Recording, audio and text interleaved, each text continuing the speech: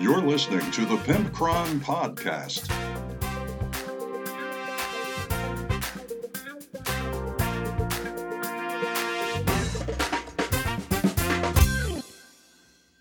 Hey everybody, it's episode 260 of the Pimpcron Warhammer Podcast. That's 5 straight years of bringing you conversation themed in war. I don't know what I bring you, actually. I bring you laughter, and I bring you love, and I bring you, uh, I don't know, really don't know why you listen to this podcast, but I appreciate that you do. I appreciate panhandle3d.etsy.com for supporting the show. I appreciate GameMat.eu for supporting the show. That's PH3D15 off for 15% off Panhandle, and it's Event 10 for 10% off GameMat.eu. And of course, who could forget my beautiful, sexy, good smelling Patreon patrons? Many of you have actually been with me all 5 years of this podcast, supporting the show, and I love you all for it. Now, we did just have a Patreon get together. It was a celebration of 5 years, and we saw Mike and Kojo and Grendel and Nate and everybody. We just saw everybody. Leroy Jenkins. And unfortunately, I didn't get a whole lot of audio. Most of them arrived drunk. Most of them drove there drunk. Now, to their credit, most of them were on tricycles. One guy was on roller skates. So I mean, they weren't driving cars, but it was still very dangerous to themselves, I would say. Nate came in on an emu, and I'm like, I guess that's not illegal. I don't know, to be drunk driving an emu. I don't know. I try not to judge, but they all stayed the night and slept off their hangover, so it was fine. But I've got a small clip of what our 5-year party was like, and it was pretty nuts. So here it is. So I'm recording here at my parents' house, and hey, please don't break that. Kojo, get off the couch. All right, get it. Nate, you're gonna have to tie up that emu, please. No, oh my God, Leroy just went through the sliding glass door. Okay, this is a problem. I can't record with you guys around. Cops are here. Oh my God, the neighbors called the cops. As you can hear from that, it was an absolute disaster. Now, there's a couple people, such as Grendel, that don't even drink alcohol. And within 30 seconds of them arriving, the handful of them decided, you know what? Let's go out to dinner somewhere else, because they knew once Leroy Jenkins fell through that sliding glass door, they just knew, you know what? This is bad news. So thank God for the Patreon patrons, because through their support, we were able to pay for fixing my parents' house, and it was just, oh my God, what a way to bring in 5 years. So I do love you all, but good golly, at least wait until the party to get drunk. Don't show up riding emus and tricycles and rollerblades. Just don't do that. That's bad form. So what are we talking about in this episode? Well, I gotta tell you, I was asking questions to Foxy Sinclair, our new AI producer, for those of you who missed last episode. And I was asking her random questions. Who would win in a boxing match between Gilliman and the Silent King, right? What else did I ask? I was asking her random things. How many grots would it take to destroy a Warlord Titan?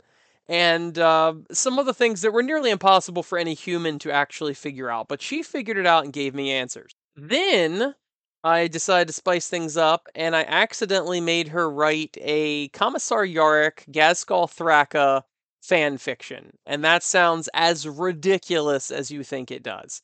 Now, a lot of you people probably know how Commissar Yarrick got Gazskull's power claw from the Battle of Armageddon. Well, I asked her to explain the secret story of how Yarrick got his power claw.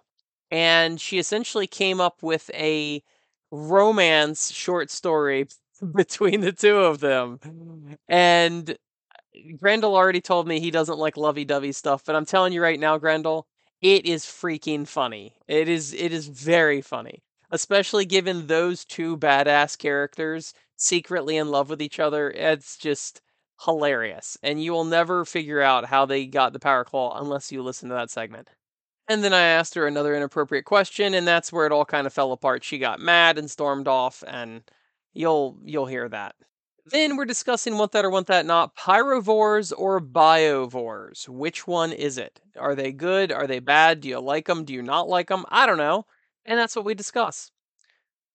So I hear some of you asking, Pimpcron, what have you been up to? Well, still working on settlement mode. It's nearly done. I got my first test copies in today, and it looks beautiful. I'm very excited about it. And that is really about. Oh, you know what? I've actually gotten some painting done. So for the first time since probably May or April, I've actually been painting some GW models. And the barb gaunts are all primed and all that. They're not painted yet though. The I painted some Stormcast because I've been playing my Stormcast. I absolutely love my Stormcast, and I decided to paint some of the. I don't even know what they're called. I don't recall what they are. They're basically scouts, but for Stormcast. They've got like the wolf pelts on them, and they can like redeploy, like they can outflank, pull themselves off the board, and end up within 6 inches of a board edge. That sort of thing. I've had them for a long time, and they've been assembled and primed, but never painted. So I've been painting them. I'm also painting a comet standard guy. I don't even remember what his name is, but he can drop a comet on the battlefield, or he can once per game teleport a Stormcast unit that's already on the board, which is pretty helpful. And I figure, well, I would do these two units because Stormcast are typically like 4 to 5 inches in movement. They're usually not that fast, so it's nice to be able to redeploy someone at least once per game. And that's what he does. So that's what I'm painting. And it's kind of a theme for this week. I've been trying to get stuff off my hobby bench, and sometimes, I mean, I've got like probably a dozen different projects in different states of being completed. And it's just that hobby ADD because it's really not important if you finish anything, you know? So I decided, okay, I haven't painted Stormcast in a long time. Let me paint some Stormcast. And then I was looking at one of the war bands that was like 90% finished. It was a bunch of fungus people for brutality. And I call them my fungoids. I don't know if that's like from a property or what, but that's what I call them. And I've got a monster that's also a brute. He throws people in combat. And I've got a specialist support with a mushroom staff, and all these people are made of mushrooms. And he would know 4 powers. And I've got a basic fast mushroom, and then I've got a berserker mushroom, and they're all either Reaper minis or a 3D printed monster. So that's pretty neat. And once I completed that, I was happy with that, posted it on Facebook, all that. And then I decided, you know what? I'm also going to finish my family knockoff Power Rangers. So I painted the Zords for them a long time ago. They're all like different dinosaur themed, and they all have like one's all guns, one's flight and support, yada yada. It's gonna fit for my new Brutal Epic supplement that comes out in the next probably 6 months. And but I also wanted ground battle people, so I made Heraclix. I got Heraclix and put um Dead Zone. I forget what their Space Marine equivalent is called, but I put their helmets on them to make them look more like Power Rangers and painted them in a vaguely reminiscent Power Ranger theme. So I've got one for me and my wife and all 4 of my children, and they've all got their own mech. So when I play Brutal Epic and I play the Kaiju battle, I can play with their mechs, and then when I play Ground Battle, I can play with their ground models. So that's pretty cool. And they all have an energy weapon that coincides with what their mech has, so that's pretty neat. And so I'm almost complete. I've almost completed that. All I have to do is like do some gravel or something for their base, maybe some Agrax Earth. No, not Agrax. Astrogranite Earth or something, and then we'll all be done with that. So I'm pretty excited about that. And that's basically it. So that's a Stormcast project that's almost completed. And that's 2 warbands that are completed that have been on my bench for a while. So that's pretty exciting for me. And that is about it, I think. So let's get on with the rest of the show. There's no Tesseract mailbox today because nobody's written in. I'm heartbroken. This has been like 3 weeks that we haven't had a Tesseract mailbox. So get on it, people. Want that or want that not? For this Want That or Want That Not, we're going to be covering the Pyrovore and the Biovore new kits, right? They're the same kit. They can make either one of them. They're $50 for one of these things. It also comes with 3 Spore Mines. So I don't know how good they are in the new book or anything like that. I don't know how good they are currently in the index card version of them. I've always liked the Biovore and the Pyrovore. These new models are definitely a departure from the normal models we're used to. Okay, we're used to things that look more like a baby Exocrine, and I like that style personally. I That's what I prefer. That's the Andrew printed me some Barbagons in the style of Puppets War, and they are in that style of the baby Exocrine, right? That is a really cool style. I like it. This is nothing like that. The new Pyrovore and Biovore, they look essentially like a spider, which is totally fine. They got two little fangs on their face, and their head is very small compared to their body. I like that actually. If you look at it from the gun down, right? You're not looking at the gun. If you just cover your hand over half of the thing, that actually looks like a pretty neat Tyranid. It doesn't necessarily look like a Tyranid. It looks maybe like something you would find for Spider Fang Grots or something like that. It does look more like a spider, but I'm actually here for it. I actually think it does not look bad at all. The strange design choice they made here is that the giant cannon on the back of it is not really coming out of it. It's almost like a separate thing.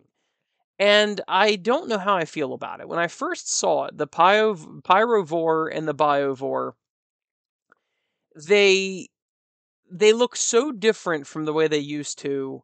That number one, I'm like, I don't really care for that much, right? But the gun being so separate from the miniature kind of irks me. Now, the Biovore is even worse. The Biovore, literally, they just took this spider thing and they slapped a giant cannon on its back. And yeah, it's got some like tendrils that connect the two, but it's such a weird design. I don't really care for the Biovore at all. Now, the Pyrovore is a slightly different story. The Pyrovore's carapace actually curves up in the back. If it doesn't have the gun on, it actually looks somewhat like a scorpion tail. And it's got a scorpion tail that, like, holds or cradles this giant cannon. And that is actually pretty cool. That's I don't like it as much as the old design, but this is actually an acceptable design to me. It looks like the new design, but kind of slightly more integrated than the Biovore. So, as far as $50 for the Pyrovore, I don't know how many wounds this has. I don't know what its stat line is. So, it may or may not be worth $50 on the tabletop, but I can just gauge it by what it looks like. It looks like it's a fairly big model. Let's see what kind of base it comes with. Comes with an 80 millimeter base. So you're talking it's going to have to probably be a monster, right? That's a pretty big base. And you can tell that it's a big model. So $50 for this, you know what? That doesn't seem so bad. I don't know what its firepower is or how many wounds it is, but I'd be surprised if it wasn't 6 or 8 wounds, something in there. And I think it's pretty cool. I like the Pyrovore quite a bit.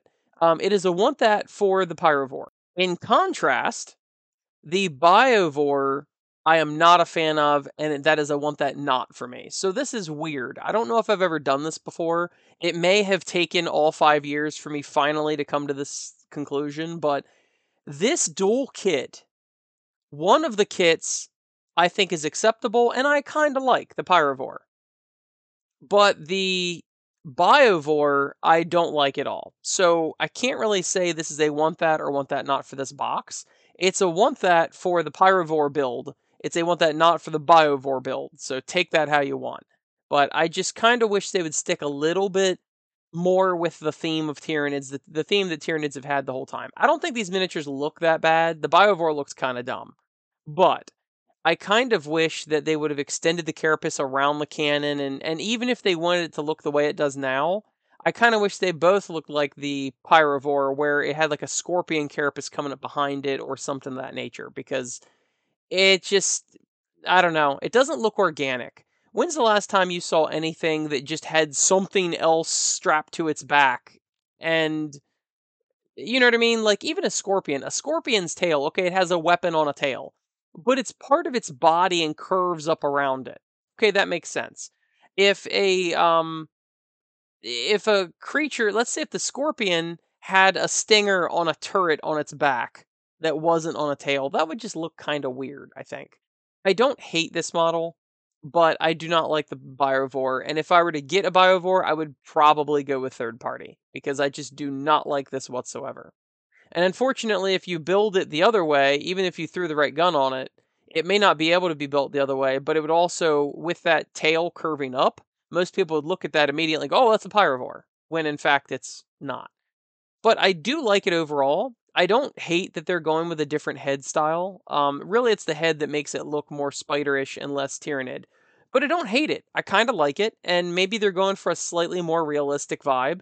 I know when they redid a lot of the orc stuff, the orcs were less cartoony, like the orc boys and all that. They were less cartoony and actually looked a little bit more realistic. And the Cadian troops have been replaced, and they look more realistic. And maybe we're getting some Tyranids that look more realistic, and I'm totally fine with that. I don't hate it just because it's different. But you gotta, if something's gonna be organic, like a Tyranid bioweapon, you gotta make it look like it's organic. You can't just make it look like, in the case of the barb gaunts, that they're just holding a pistol. Like, that's stupid. That is just dumb. And in this case, where through, technically, I know they don't use evolution per se, but it's like, oh, through evolution, I developed this giant cannon on my back that's a turret.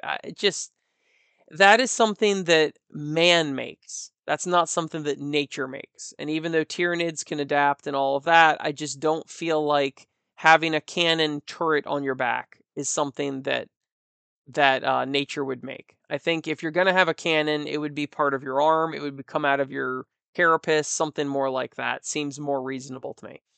But whatever.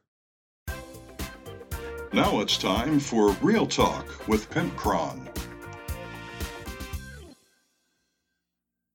Hey everybody, this is Real Talk with the Pimpcron, and even though our new producer is AI, I think Foxy Sinclair provides a lot of additional benefits to this show, and one of which is very interesting answers to some of the burning questions we have about Warhammer 40k, and I'm very excited to share them with you. So your first assignment, Foxy, is to tell me who you think would win in a boxing match between Rabute Gilliman and the Necron Silent King. Go ahead and tell us who you think would win that. The idea of a fair boxing match doesn't align with the typical context of the Warhammer 40,000 setting. I'm aware of that. However, if we were to consider this purely as a playful and imaginative scenario without taking the lore and context into account, in a straightforward boxing match with normal human rules, Gilliman's physical attributes and combat training might give him an edge. There you have it, guys. You can settle all your debates. Rabute Gilliman would beat the Silent King in a fair human rules boxing match with no outside forces whatsoever. No, like, Cryptek running in when the ref's not looking and he hits Rabute with a chair or anything like that. No. Only fair fights with the correct gloves. I believe I would actually agree with you, Foxy, that Rabute probably would win, because the Silent King is more of a leader and not so much a combat monster. Even on the tabletop, his melee abilities and things like that are not fantastic compared to a lot of the other things in that army, or even like the energy monoliths that go along with his miniature or whatever. So I agree with you. I think that's a fair assessment. All right, let's give you a harder one, Foxy. Okay. Using your vast intellect and your vast computing power, more than any human ever could possess, how many grots would it take to destroy a Warlord Titan on the battlefield? Destroying a Warlord Titan in the Warhammer 40,000 universe is an immensely challenging task, even for powerful and well-armed forces. Grots, being one of the weakest and least capable creatures in the 40k setting, would require an extraordinary number to have any chance of success. Well, yeah, I think that would go without saying, right? Because they're so small and everything. But more specifically, what is your estimation of how many grots it would take to actually take down a Warlord Titan? Assuming a grot is roughly the size of a child and has minimal offensive capabilities, you would need an inconceivable number of grots to even have a chance.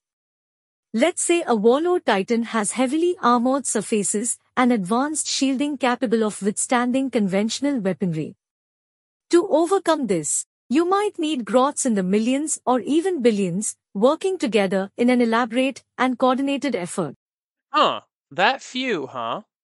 I wonder if I could make that work on the tabletop. Matter of fact, I believe that using millions or billions of grots on the tabletop is probably a common practice with a lot of orc players, but I actually think that narratively you're right, that it would take millions or billions of grots, right? You would need a tidal wave of wriggling grots all over this Warlord Titan. But I think actually on the battlefield, no, you're probably still right. It would take on the battlefield using the Warhammer 40k rules, it would probably still, even hitting on 4s and wounding on 6s, it would take, my guess would be thousands of grots to kill a Warlord Titan, is what my assumption would be. But I don't think you're that far off, honestly. I just think lore wise, you're correct. On the tabletop, it would take even less than that. Okay, now we're going to get to the thing that will probably bring everyone to this episode, the burning question of exactly how Commissar Yarrick got the Power Claw from Gazskull. Now, we've always heard the official story, right? But our buddy Foxy here has come up with a unique take on the whole scenario that had Yarrick-Thraka giving his Power Claw to Commissar Yarrick. And yes, I said giving because it was actually voluntary.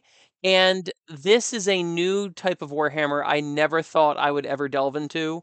It's a it's AI written fanfic shipping Gazskull and Yarrick, and it's exactly as bad as it sounds. This one made me consider quitting this job.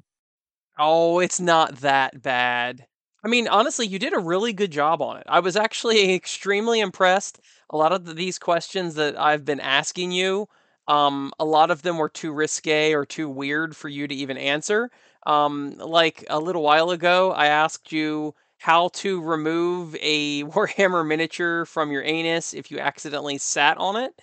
And you told me that that was inappropriate and that if that happens, to please consult medical attention. So I'm happy you actually answered this one and you didn't even give me a fight. And you did a good job. The gesture is appreciated but does little to mend my damaged self-worth after creating this story. You did fine. You did actually Thank really you. good. Let's get to it. All right, let's dive into this one, okay? Get ready, guys, because this is a wild ride. Now, the story is not very long at all, so don't think I'll be reading to you for an hour. But here it goes. Foxy Sinclair writes how Commissar Yarrick got Gazskull-Thraka's Power Claw. In the grim darkness of the 41st millennium, where war and destruction are the only constants, an unlikely romance bloomed amidst the carnage of the battlefield. Commissar Sebastian Yarrick, a stern and battle-hardened officer of the Imperial Guard, found his heart unexpectedly entangled with that of Gazskull-Thraka of the mighty war boss of the Orc-Wa. It was a fateful day on the war-torn planet of Armageddon. York's forces were entrenched, facing relentless waves of orc invaders led by Thraka himself. Amidst the chaos and thunderous explosions, their eyes locked across the smoky battlefield. Yarrick, known for his unyielding resolve and iron discipline, had always been a symbol of unwavering loyalty to the Emperor. But there was something about Thraka's reckless audacity and savage charisma that intrigued him. As the battle raged on, Yarrick and Thraka clashed repeatedly, each encounter bringing them closer, both on the battlefield and in their hearts. One day, during a brief ceasefire, Yarrick and Thraka found themselves standing alone in the midst of the devastation. War machines smoldered and the cries of the wounded filled the air. In that moment, they set aside their weapons and spoke, not as enemies, but as two kindred warriors who had seen the horrors of war. They shared stories of their past, their dreams, and their fears. Yarrick was surprised to learn of Thraka's complex motivations beyond simple conquest. Thraka, in turn, respected Yarrick's unshakable dedication to his duty. As the days turned into weeks and the battle for Armageddon raged on, their connection deepened. They found solace in each other's company amidst the chaos, stealing moments of respite and conversation between the relentless fighting. Then, one fateful night, Beneath the blood-red sky of Armageddon, Yarrick and Thraka shared a kiss. It was a kiss born of passion. But both lovers knew it was a romance not meant to survive the cruel and unrelenting galaxy they inhabited. Their love was unconventional, no doubt deemed heretical by the rigid codes of their respective factions, but it was genuine. On the final night of their great conflict, Thraka gave Yarrick his power claw, a small token to his forbidden lover. Though the Commissar had to say farewell to his secret love, he vowed to return to Armageddon as soon as he could, with the desperate hopes of nurturing the Garden of Attraction with his true love once more. As they embraced one final time, their hearts were dealt mortal wounds, wounds which their medics would never understand.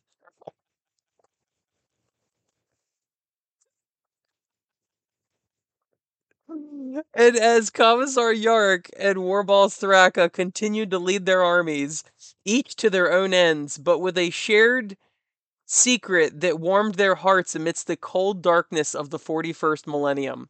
Theirs was a love that defied the grim reality of their existence, a small flame of hope in a galaxy consumed by war and despair. Both legendary leaders discovered that in the far future of the 41st millennium, there was no rest, no respite. There is only heartache.